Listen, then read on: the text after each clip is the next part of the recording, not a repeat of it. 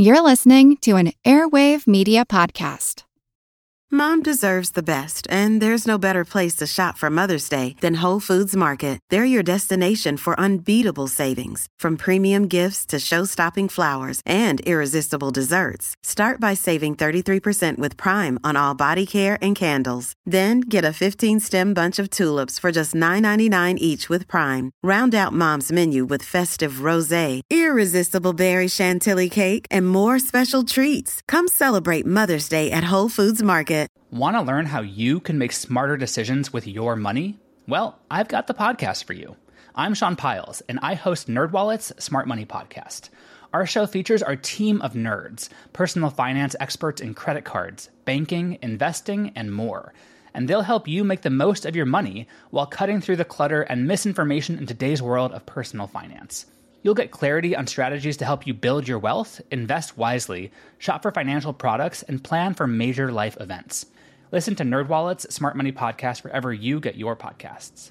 This is Dr. Ashley Maltz, and you're listening to the What's Up Next podcast. Welcome to What's Up Next, where your hosts Paul David Thompson and Doc G take the discussion on topics in the financial independence movement to the next level. Guest panelists share their opinion to questions that don't have clear answers to help you refine your path to financial independence.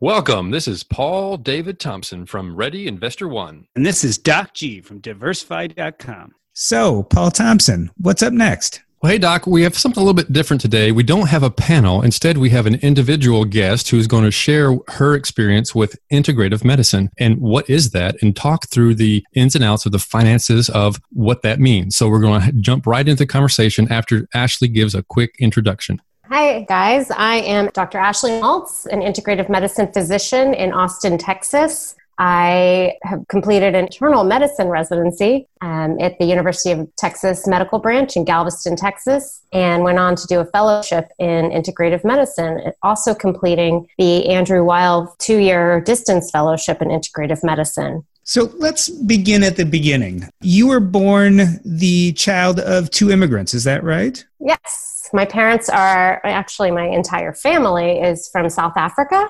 and my dad immigrated to Houston to complete optometry school, and then the whole family followed. But I was the first American born on U.S. soil. And what I've noticed, I married an Iranian woman, and we always kind of laugh a little bit because her parents brought with them some traditions that are very different than Western medicine. For instance, when we talk about diseases, they often talk about when people get sick, they have hot and cold diseases. So if you have a hot disease, then you have to eat or consume cold food. Did your parents bring with them any non-traditional or at least non-Western medical ideas with them when they came to the U.S.? Not so much. South Africa itself has a very westernized culture in general. But along with that, so we're of Jewish descent and from Eastern Europe, a lot of the neuroses and, keeping yourself healthy and well and living with constant questioning of what is right and what is wrong, that is definitely translated down into my personality and my childhood.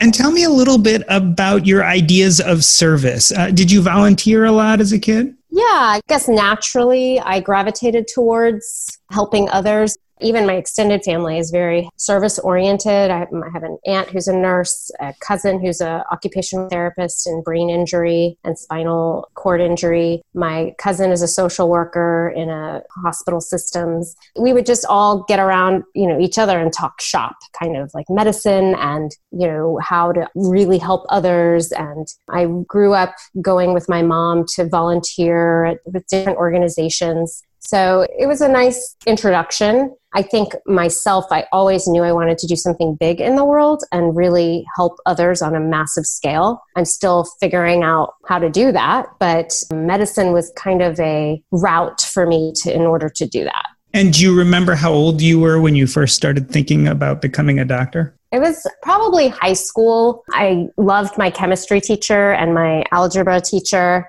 and calculus and pre-cal and calculus. And I saw that I could actually apply myself and really get great results. Logic, I enjoyed the whole puzzle, figuring out the puzzle of the chemistry and, logic and reasoning. And it just became very much exciting, positive thing in my life. So I just kept going with it and thought, hey, well, look, I can do this. So why not explore the possibility of going to medical school? And in fact, actually, I was going to become an optometrist like my dad and just work with him. But he encouraged me, a lot of his friends are physicians and they have financially have done much better than he has. And so he encouraged me to keep going and just push myself more. So that's what I did.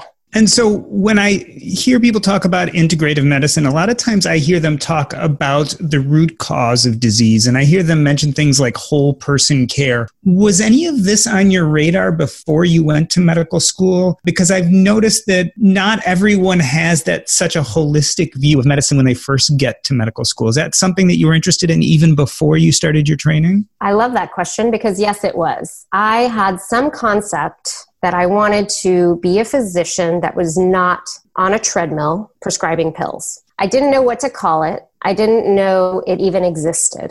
I had a very different concept of what I was going to do. I actually studied psychology in college, in undergrad at UT, University of Texas here in Austin, and I was fascinated by it. Just, a lot of it was for my own self-healing, growing up with a lot of anxiety and self-esteem issues. And, I think that's rampant in our society. But I loved just learning about the mind and the body and and so at the same time, I was also doing vertebrate physiology and just learning how the parasympathetic system and nervous system and sympathetic and how everything kind of goes together. And so I knew there was something else. I also helped heal myself from severe anxiety, debilitating anxiety in college with yoga, breath work, nutrition, exercise. So those were all very big influences in my life at that point. So that's interesting because going into medical school, I assume you felt that things like yoga and nutrition and that kind of whole body concept would be part and parcel of what you learned. Were you surprised when that didn't seem to be the main line of teaching? No, I knew. I remember writing a personal statement to my vertebrate physiology teacher to get a letter of recommendation. So you had to write what you thought your life would be like in 10 years or, in the future as a physician before she would write this letter for you. And I remember writing, I planned to be at the hospital in the mornings and, going to clinic and then rushing my kids out to wherever they needed to be and this really hectic, busy life. I can play that role. That's not what I want long term, but I know what traditional medicine and Western, what's taught. And I know that isn't what I necessarily want to practice or do. And I knew this intuitively. I think because I grew up around so many physicians and was treated. South African doctors are just, back in the day, amazing, incredible diagnosticians. Some of the best were brought to America because there was a physician shortage. So I grew up around these brilliant minds and yet wanting to explore this whole other realm that I knew worked for me and could work for other people. So it sounds like going into medical school, you had this dichotomy, this traditional medical upbringing surrounded by medical practitioners. But then on the other side, you had your own healing, which you had experienced. How did it feel walking into medical school with both of these sides of you? Did it feel conflicting or did it feel natural? I think I've lived in that my whole life. I have been in both worlds. So growing up, I didn't know any other way. I didn't know there was this whole holistic world. I didn't know what acupuncture was. I mean, I could imagine. I didn't know there was a naturopathic school until college when a friend chose to go that route. We used to study pre-med together. I mean, we were studying the same stuff. So it wasn't like I didn't know you could be a physician assistant or a nurse practitioner. You could only see what you're presented, right? But I knew that a part of me was not being expressed fully. And I knew that I wanted to travel the world and learn different modalities and ways of being in the world, and not necessarily just medicine, but like just a way to live in a more natural, intuitive way. I can't quite describe it. The way I say it is I ended up doing a residency that was a combined internal and preventive medicine. The preventive medicine finally put a label on what I was feeling. It turned out to not be what I want to do, which is epidemiology and public health and all those things that are wonderful, but not what feeds my soul. It was just a natural unraveling, a natural progression. You know, I also remember seeing my classmates in med school and what they were eating and how shocked I was that people ate fast food for every meal. I had never seen that before. My friends in college, we liked our binges and our junk food, but we were all female, I guess. So everyone's focused on looking good and being thin and working out. And, you know, it just was like a natural. So eventually it just unraveled, and fortunately had a great mentor, or someone can speak to my second year med school class who practices integrative medicine at the university. And he's an academic, and we kind of put me on my path in that way. So let's talk about those first 2 years a little bit. Did you find that your fellow classmates had any of these similar interests as you did? And go further after that, talk a little bit about how exactly you met this mentor.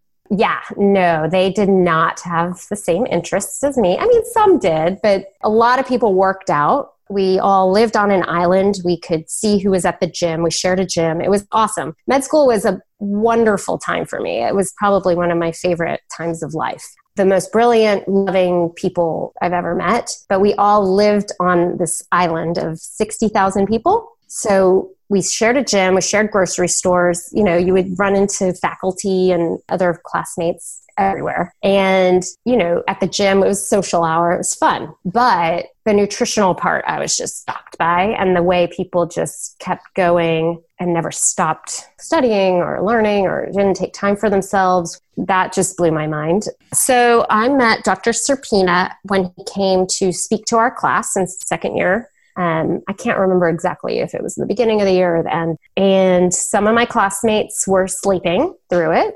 Others were rolling their eyes and laughing. And one of my closest friends was doing that because he wanted to be a cardiologist and thought all of this stuff was BS. And I was bright-eyed and perked and ready to, just full of energy and excited about it. So I just either emailed him or went to meet him, and I set up a rotation with him for my, as an elective of my third year, and it was great. And then, there were other electives. Then I ended up doing the fellowship that he connected me with, and it was a journey.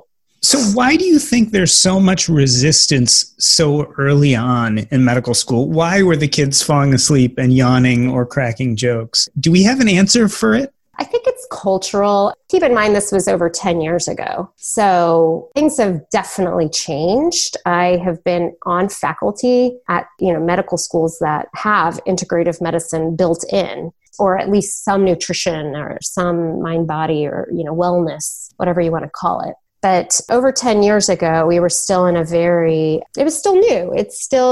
It wasn't as out there as it is now and in the vernacular. So we're still all learning. And I think people are coming to see how chronic stress and lack of nutrition and, not exercising are taking tolls on our health and wellness. So I think not only are we wanting to learn it for ourselves, we're learning, med students now, they reach out to me. I don't have to go to them. They want to learn this because of their own mind, body, and connection.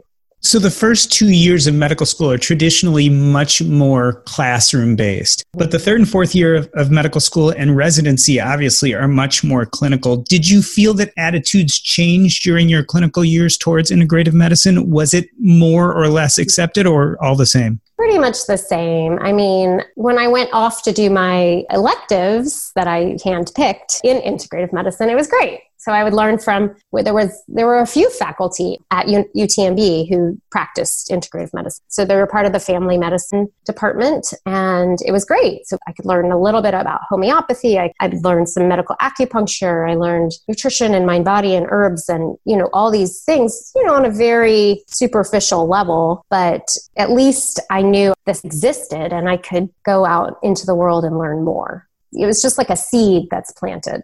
And at some point, you decided to do a residency in internal medicine and preventative medicine. And at that time, you felt that preventative medicine and integrative medicine were complementary?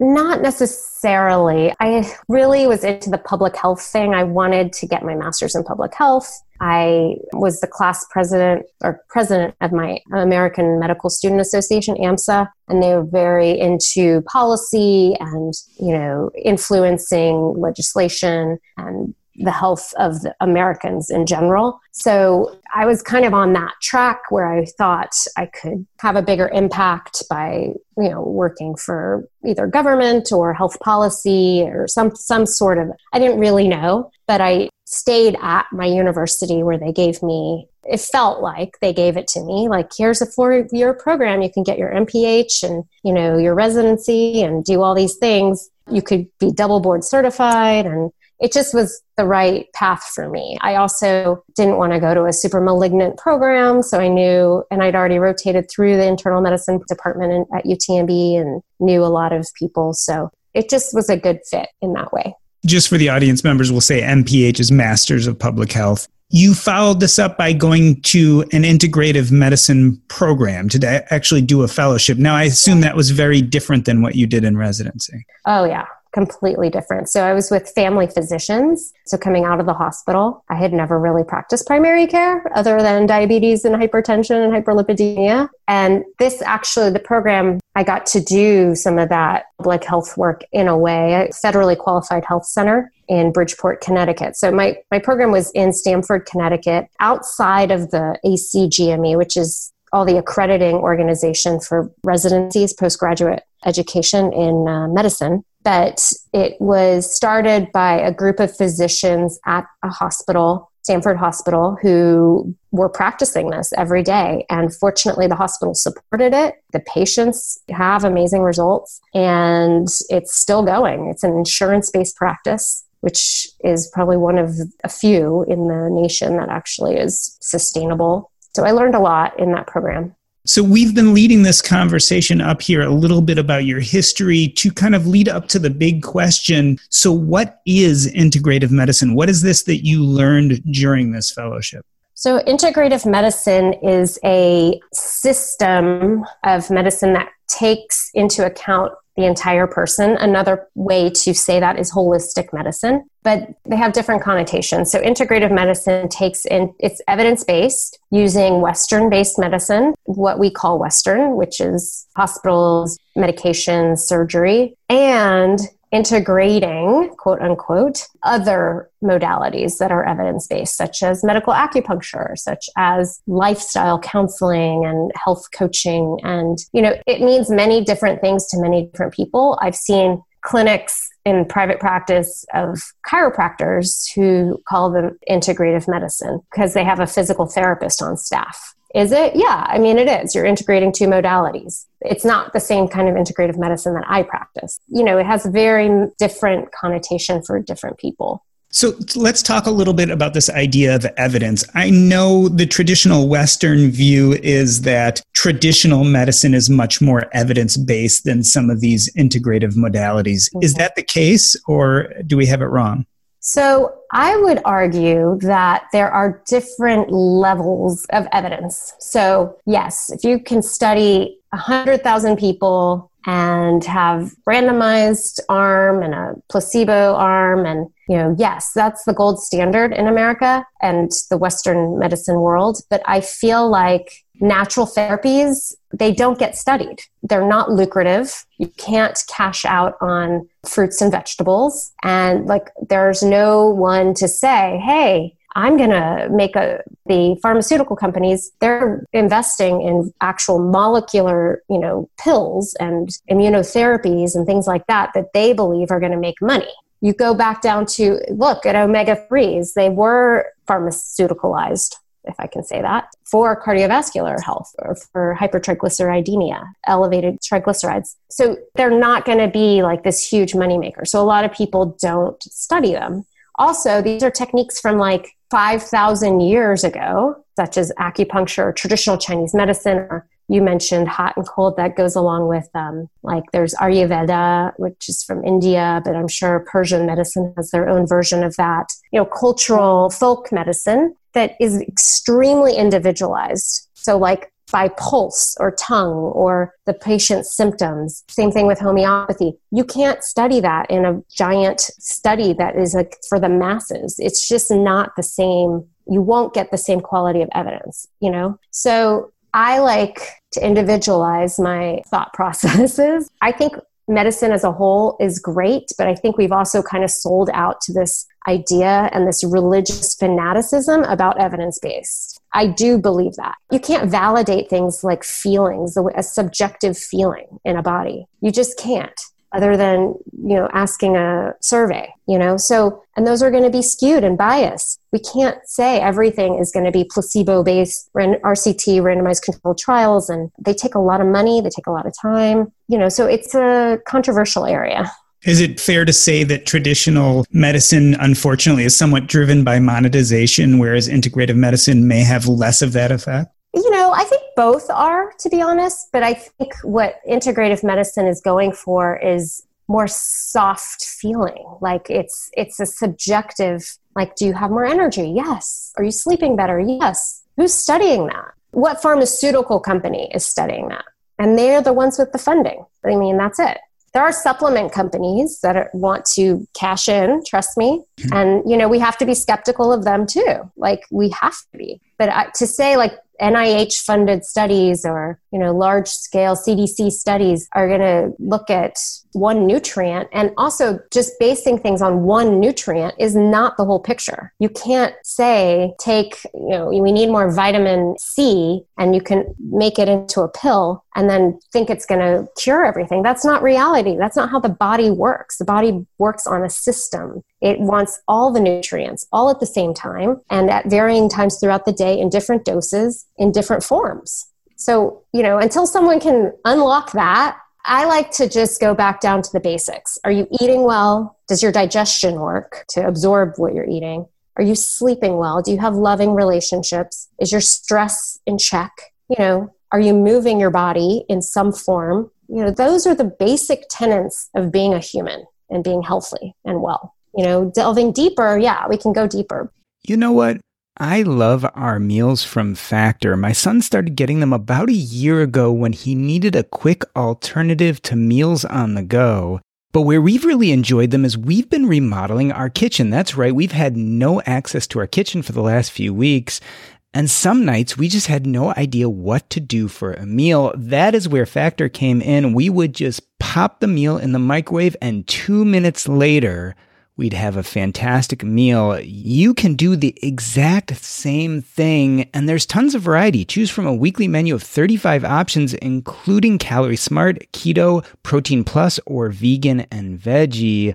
Also discover more than 60 add-ons every week. These are chef-prepared meals, and let me tell you, they are delicious. No fuss, no mess. You just put it in the microwave, and 2 minutes later, you have a meal. This is tailored to your schedule. You can customize your weekly meals with the flexibility to get as much or as little as you need. Head to factormeals.com/earn50 and use your code earn50 to get 50% off your first box plus 20% off your next box. That's code earn50 at factormeals.com/earn50 to get 50% off your first box plus 20% off your next box while your subscription is active. All right, so most of us know the bad news already. If you were using Mint as a budgeting app, it has shut down. But the good news is there's something better, and it's called Monarch Money. I started using Monarch Money myself about 5 months ago, and I knew immediately that I liked it more than any other budgeting app I had ever used. For one, it focuses on collaboration. This is easy to share with your spouse, your partner, your financial advisor. And it's aspirational. Not only can you look at your current budget, but what do you want to buy? What do you want your goals to be? You can focus on those in Monarch Money. It's the next generation of personal finance apps. Monarch is the top-rated all-in-one personal finance app. It gives you a comprehensive view of all your accounts, investments, transactions, and more. Furthermore, you can create custom budgets, track progress toward financial goals, and collaborate with your partner. And now get an extended 30-day free trial when you go to monarchmoney.com/earn. Again, that's monarchmoney.com/EARN. What I like about this app is it's intuitive, easy to use, quick to sign on. It's collaborative, as we talked about. It's customizable. The idea is you can use this app the way you want to use it. And the reason why is the Monarch Money team is customer focused. They are focusing on you, me, and all the other people who want to use this app to live a better financial life. After trying out Monarch Money for myself, I understand why it's the top-rated personal finance app, and right now, listeners of this show will get an extended 30-day free trial when you go to monarchmoney.com/earn. That's monarchmoney.com/EARN for your extended 30-day free trial. And help me understand too, part of the problem is that there's so many different terms used. We've talked about integrative and holistic medicine, but people use the term alternative medicine. I've also heard the term functional medicine. Can you talk a little bit about alternative medicine and functional medicine? Are they correct terms? Should we be using them? Yeah, so there are quite a few. So when I was first starting out, the two terms were complementary and alternative. So complementary is anything, a modality that complements our Western-based medicine. So having a massage therapist or for musculoskeletal pain, that would be complementary within your clinic, right? Alternative is actually a more pejorative, derogatory term for someone like me, being so that it means it's the opposite, like it's not including any Western-based, allopathic medicine. It's going to Mexico and seeking alternative care for whatever ailment. I'm not saying it's right or wrong. I'm just saying it's a different can of worms. It's outside the allopathic model. And then functional medicine, so the way I like to describe it is integrative medicine is this umbrella term and catch-all phrase. Functional medicine is a form of integrative medicine, I would say, because it's actually taken from naturopathic school and just now being taught to physicians, chiropractors, to really anyone. Health coaches can practice functional medicine. It does start with the gut and the immune system in the gut and healing that. And I do practice some of that.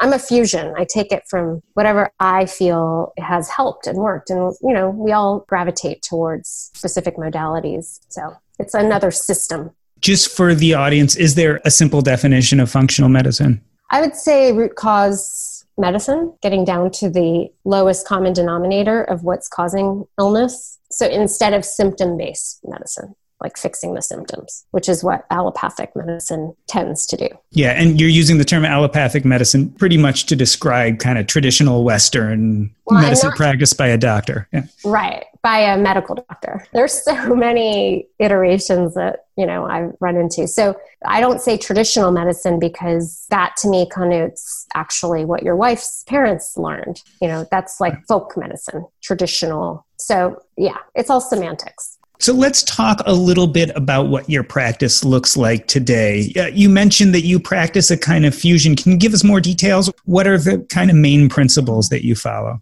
It's a very personalized practice. Some people call it concierge, but it's not. It's actually a consultant-based. I do some primary care, but it's mostly consultation, and patients come to me. They find me generally online or through word of mouth or referral. And I see maybe on a busy day, 5 patients a day. I spend a lot of time with them and really get down to the nitty-gritty, their motivations, any psychological barriers or traumas that they're harboring, things like that. So I have a question. How does that charge? Because I think I have a similar service here where I live that I have been considering. And I think their deal is that they charge, I think it's like $1,000 for a year to be kind of a part of the member. And then each visit, there's some like prescribed payment plan. Is that something similar or are we doing some different things? So there are many different models. There is the direct primary care model, which is a monthly membership fee and patients spread it out throughout the year.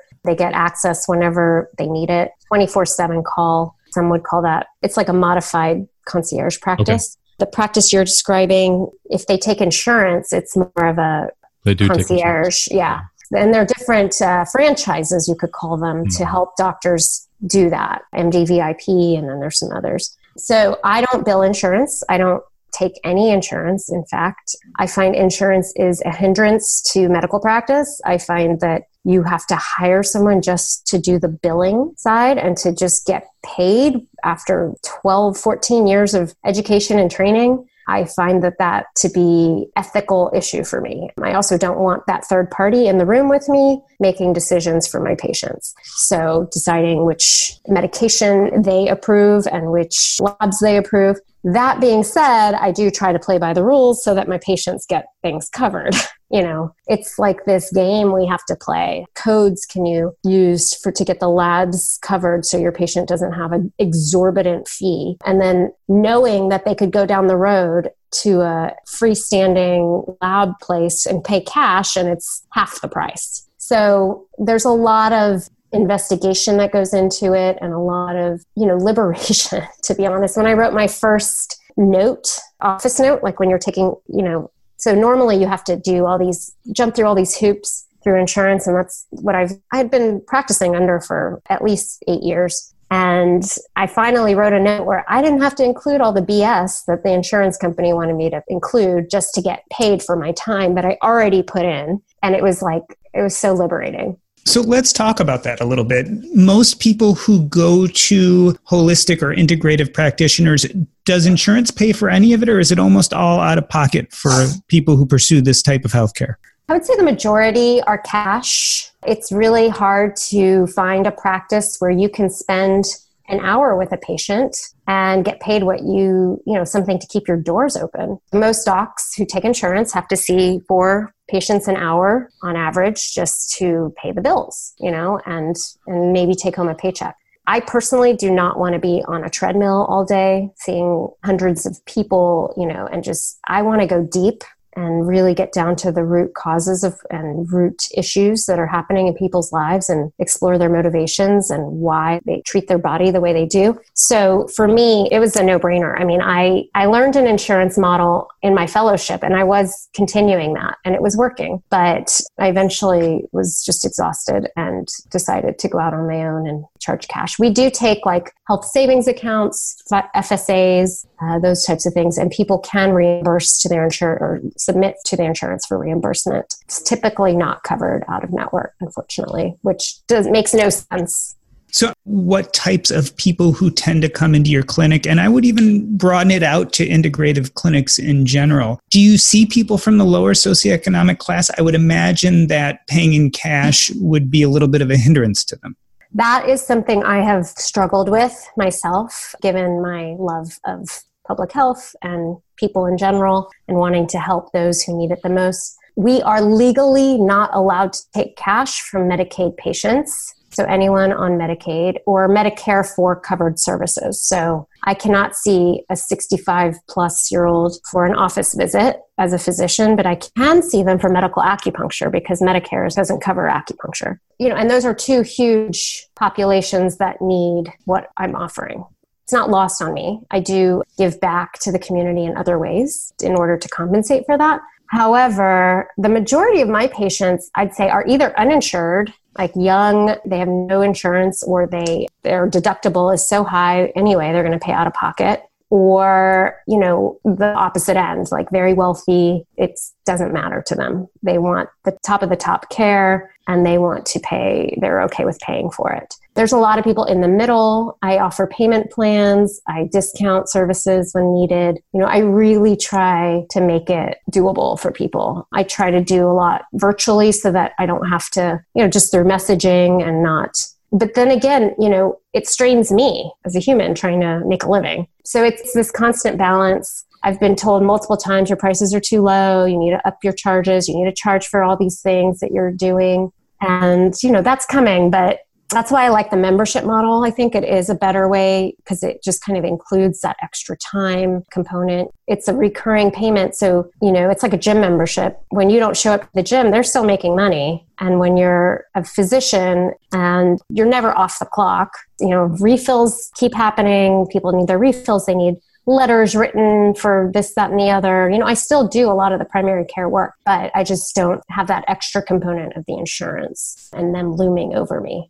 So let's talk a little bit about integrative medicine and optimization. I know a lot of people in the financial independence community are really trying to optimize their health. And one thing that they're finding is that traditional medicine just doesn't seem to do it for them. Talk a little bit about how integrative or holistic medicine fits with the financially savvy consumer who's trying to get the most out of their healthcare dollar. Is that a place we should be looking to integrative health? Absolutely. I think I saw a friend post on Facebook. He was at an investors meeting somewhere, and it said the number one industry right now for future investment is functional medicine. Let's just all say integrative and holistic / wellness. We are nothing without our bodies, right? And our minds. If we're not healthy or at least not in illness states, we can't really work.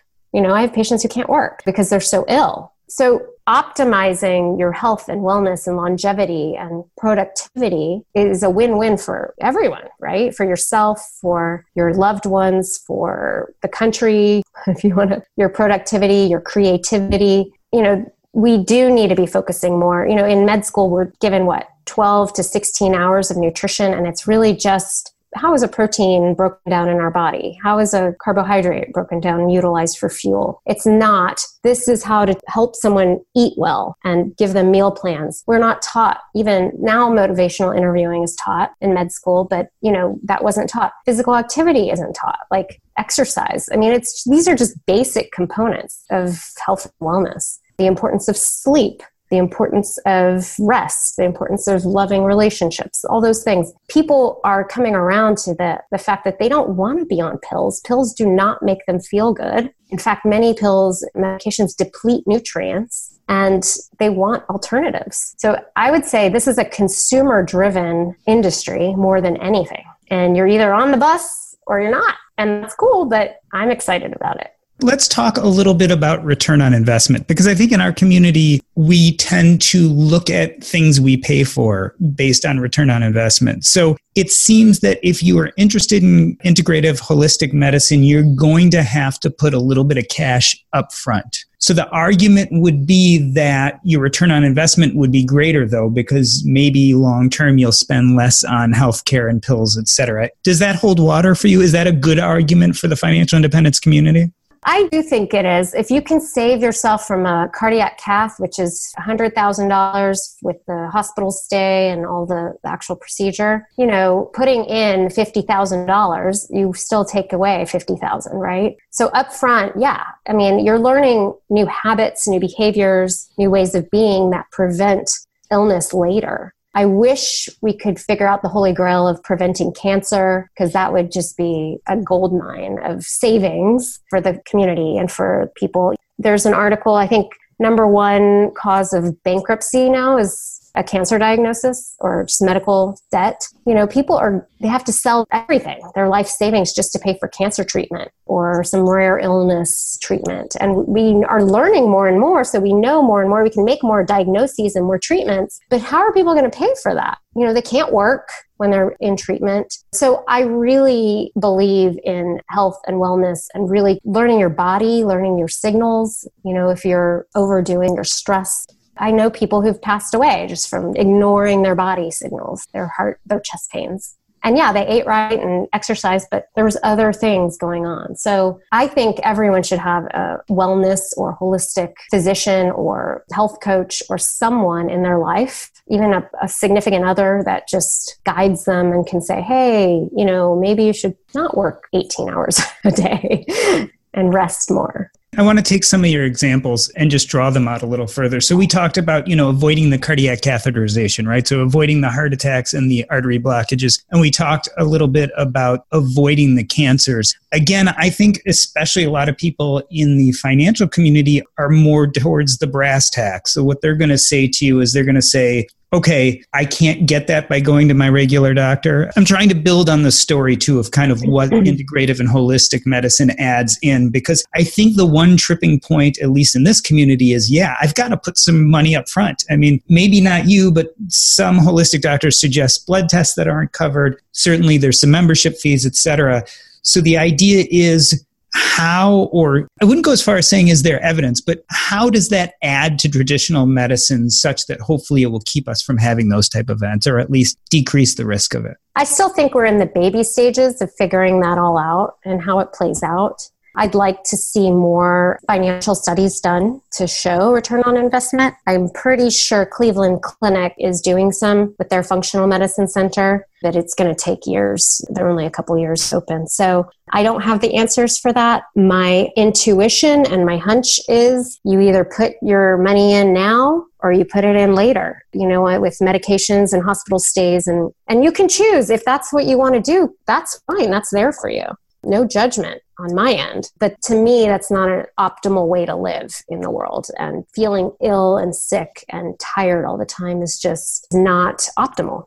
It almost goes back to that idea of preventative medicine, which originally you thought you were getting into when you started your residency program, but actually you ended up studying more integrative to fulfill that need of getting at the problem before it became a problem, so to speak. Right. Similar modalities or lines of thinking for colonoscopies and mammograms. And, we're trying to catch it early, to intervene early. What if we started that process like in childhood with proper nutrition and exercise and teaching kids mindfulness, to not harbor anger and resentment and anxiety.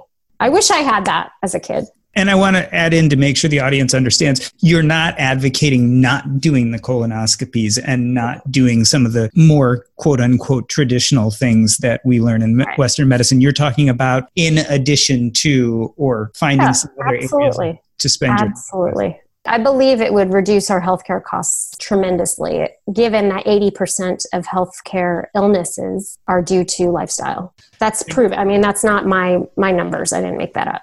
And when you say, reduce our healthcare costs, you're not only talking about us as a system, but also us as individuals, that individuals may find long-term that if they pay more attention to some of these other issues that aren't covered by more westernized medicine, that they may find that their healthcare costs are not as high to it. Is that a safe thing to say? I would hope that's the truth. I can't claim. I mean, everybody's different and genetics play a role and early childhood. So but yes, I would hope it extrapolates to the individual's finances. So I want to put you on the spot just a touch. Can you give us some patient stories of how people have gone through traditional medicine and not gotten what they need, and they've come to you, and what kind of things have helped them? Do you have a story or two in mind that you could tell? Let's see. So I've worked with a lot of chronic pain patients over the years, given that I have training in medical acupuncture and trigger point injections. And I have been able to help some wean off of opioids, wean off of, other medications, one off of trazodone. But I really enjoy that. It's fun. In med school and residency, I used to hate seeing that back pain person on my schedule. I think, and everyone, all of my co-residents and med students, we were all like, oh, back pain. What am I going to do? I can't do anything about it. And then now I'm like, send them to me. And when I was working in the federally qualified health center, one patient, I treated them for like 2 sessions, and with trigger point injections, which is just a needle going into the muscle, allowing the body's self-healing to turn on and breaking up the muscle fibers. And I inject a little bit of lidocaine to just kind of icing on the cake, which lidocaine is a numbing medication for those in the audience. And they came back and said, hey, I'm going to go back to school now. I feel like I can function. I went swimming, like I'm physically active now. Like, think what that would do for our healthcare system if all doctors and whoever else had these tools that could really decrease people's pain, increase their functioning, get them back to work or school. It's great. I also have patients who come to me, a lot of digestive illnesses like IBS. And so we work with the gut quite a bit. That's where the functional medicine training comes in. And just, getting them off of PPIs, proton pump inhibitors, which we know have long-term consequences. Short-term, fine, but long-term, we don't want them on forever. And just having another look. Like sometimes it's as simple as, why are you on so many medications? And let's get you, or even why are you on so many supplements? Let's get you optimized in that realm, decrease some of the pill burden, polypharmacy, as we call it. Is it safe to say that often people come to your doors after they feel like they've had no success with the traditional venues they go to? They've gone to the primary care doctor, they've gone to specialists and can't seem to have their problem taken care of? Yeah, I would say that is a driving factor to come see me. Another is that they feel like a lot of people hold trauma in the medical system. Like they feel not heard, not seen. They feel even have they had a really bad experience and they want a completely different type of medicine. Most people are really looking for validation. They have the answers. Most people know what's healthy and what's not for them. And so they want validation, they want reassurance, they want to be heard and listened to. I would say that's like the majority of my practice. Then there's very detail-oriented, like, why am I not getting better? Why am I so sick? That kind of stuff. So as you and I talked about before we started recording, I come from a very kind of traditional academic medical upbringing. What's your best argument? What's your elevator talk to people like me when they say, oh yeah, integrative medicine, I'm not so sure about that? I veer away from trying to convince people because I think you have to try it to feel it. I don't feel like you can just say this works or this doesn't work. It's almost like a hidden, like emotions. You can't see them. We hardly even study them, but they're there and they exist. So, I don't need to convince anyone. Like I have people kind of not knocking down the door, but, I would say the majority of people get it or want to get it or want a healthier way. And I don't feel like academics, I think it's great. I was in academics for a long time, but if you're not into it, it's cool. Like I think there's value and validation in all things, and it doesn't have to be mutually exclusive. There are plenty of people, it sounds like, left out by our current system that they're looking for another way of getting care. Okay, so I have a question about if you are listening to this and you may not be in Austin, so we can't run off to your practice, but someone's interested. They kind of want to know, maybe they have nagging back pain, maybe they have Crohn's disease, or whatever. They want integrative approach to or holistic approach to their health and well-being. Where do you start to try and figure out where to go and approach this? I would say you can either Google holistic physicians in your area or integrative medicine, or even a lot of people tell me they look at functional medicine. That's how people find me generally, through Google or Yelp. But there's also, word of mouth. So you can ask your friends and family. And then there's also, different organizations that have directories. So I graduated from the University of Arizona Center for Integrative Medicine Distance Fellowship. They have a directory of their graduates. And then also the Academy of Integrative Health and Medicine, AIHM, in California. I'm a member there. They have a directory. So there's lots of different ways to find someone. I would say in most metropolitan places, there are multiple practitioners. I was surprised. I live in Little Rock, Arkansas, which is a relatively small market, and I was given a referral to I'm not sure if they would consider themselves holistic or integrative, but they do a blood check on the front end, and it's a membership type deal, and they're trying to look at the whole person, what it feels like to me. I have not yet done it. I've just heard it from a friend that I signed me and my wife up for to go look at it later this summer. So I'm going to look into it. I found one in Little Rock, so I'm confident that if there's one here, there's probably one in major metro area, right?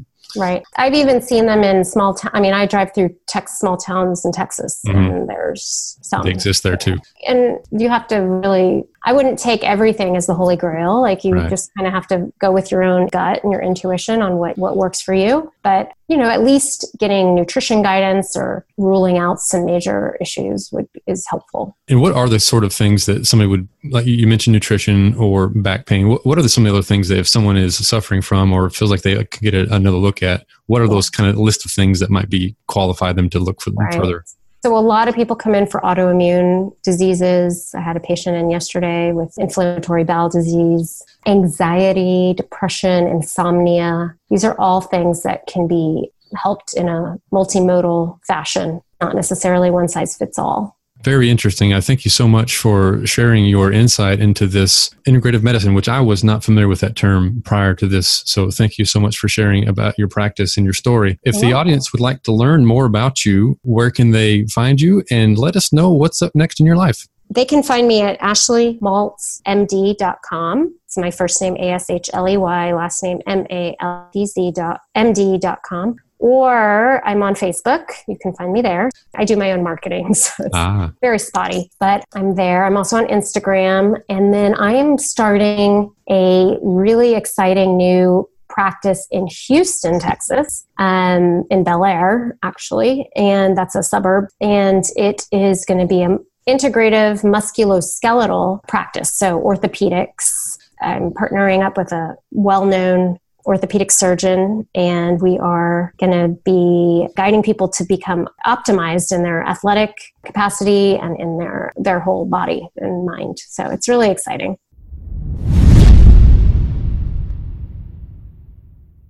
All right. Well, this has been the What's Up Next podcast. On behalf of myself, Doc G, and my co-host Paul Thompson, we'd like to thank Ashley Maltz. If you would like to get updates on what Doc and I are thinking up next, you can text the word NEXT to 345-345 so you can get notified of free giveaways, opportunities to engage with the What's Up Next podcast, and maybe even be a guest on the podcast. We're adding consistent content to our Facebook group, and you can get access by texting the word NEXT to the number 345-345. That's a wrap. This is Dr. Ashley Maltz, and you're listening to the What's Up Next podcast. Okay, that's what you said was perfect. Let's do it one more time, and now say it like you remember it this time. You didn't stutter, but it was like, now you know what it is. Put some energy into it. All right. I was good character development. Yeah, there was. And I was like texting him. It's like, I don't know what it is yet. So let's get to the it part.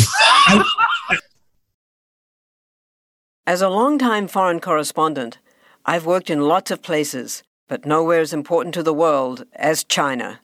I'm Jane Perlez, former Beijing bureau chief for the New York Times. Join me on my new podcast, Face Off, U.S. versus China, where I'll take you behind the scenes in the tumultuous U.S.-China relationship. Find Face Off wherever you get your podcasts. It feels really good to be productive, but a lot of the time it's easier said than done, especially when you need to make time to learn about productivity so you can actually, be productive. But you can start your morning off right and be ready to get stuff done in just a few minutes with the Inc. Productivity Tip of the Day podcast. New episodes drop every weekday, so listen and subscribe to Inc. Productivity Tip of the Day wherever you get your podcasts. That's Inc. Productivity Tip of the Day wherever you get your podcasts.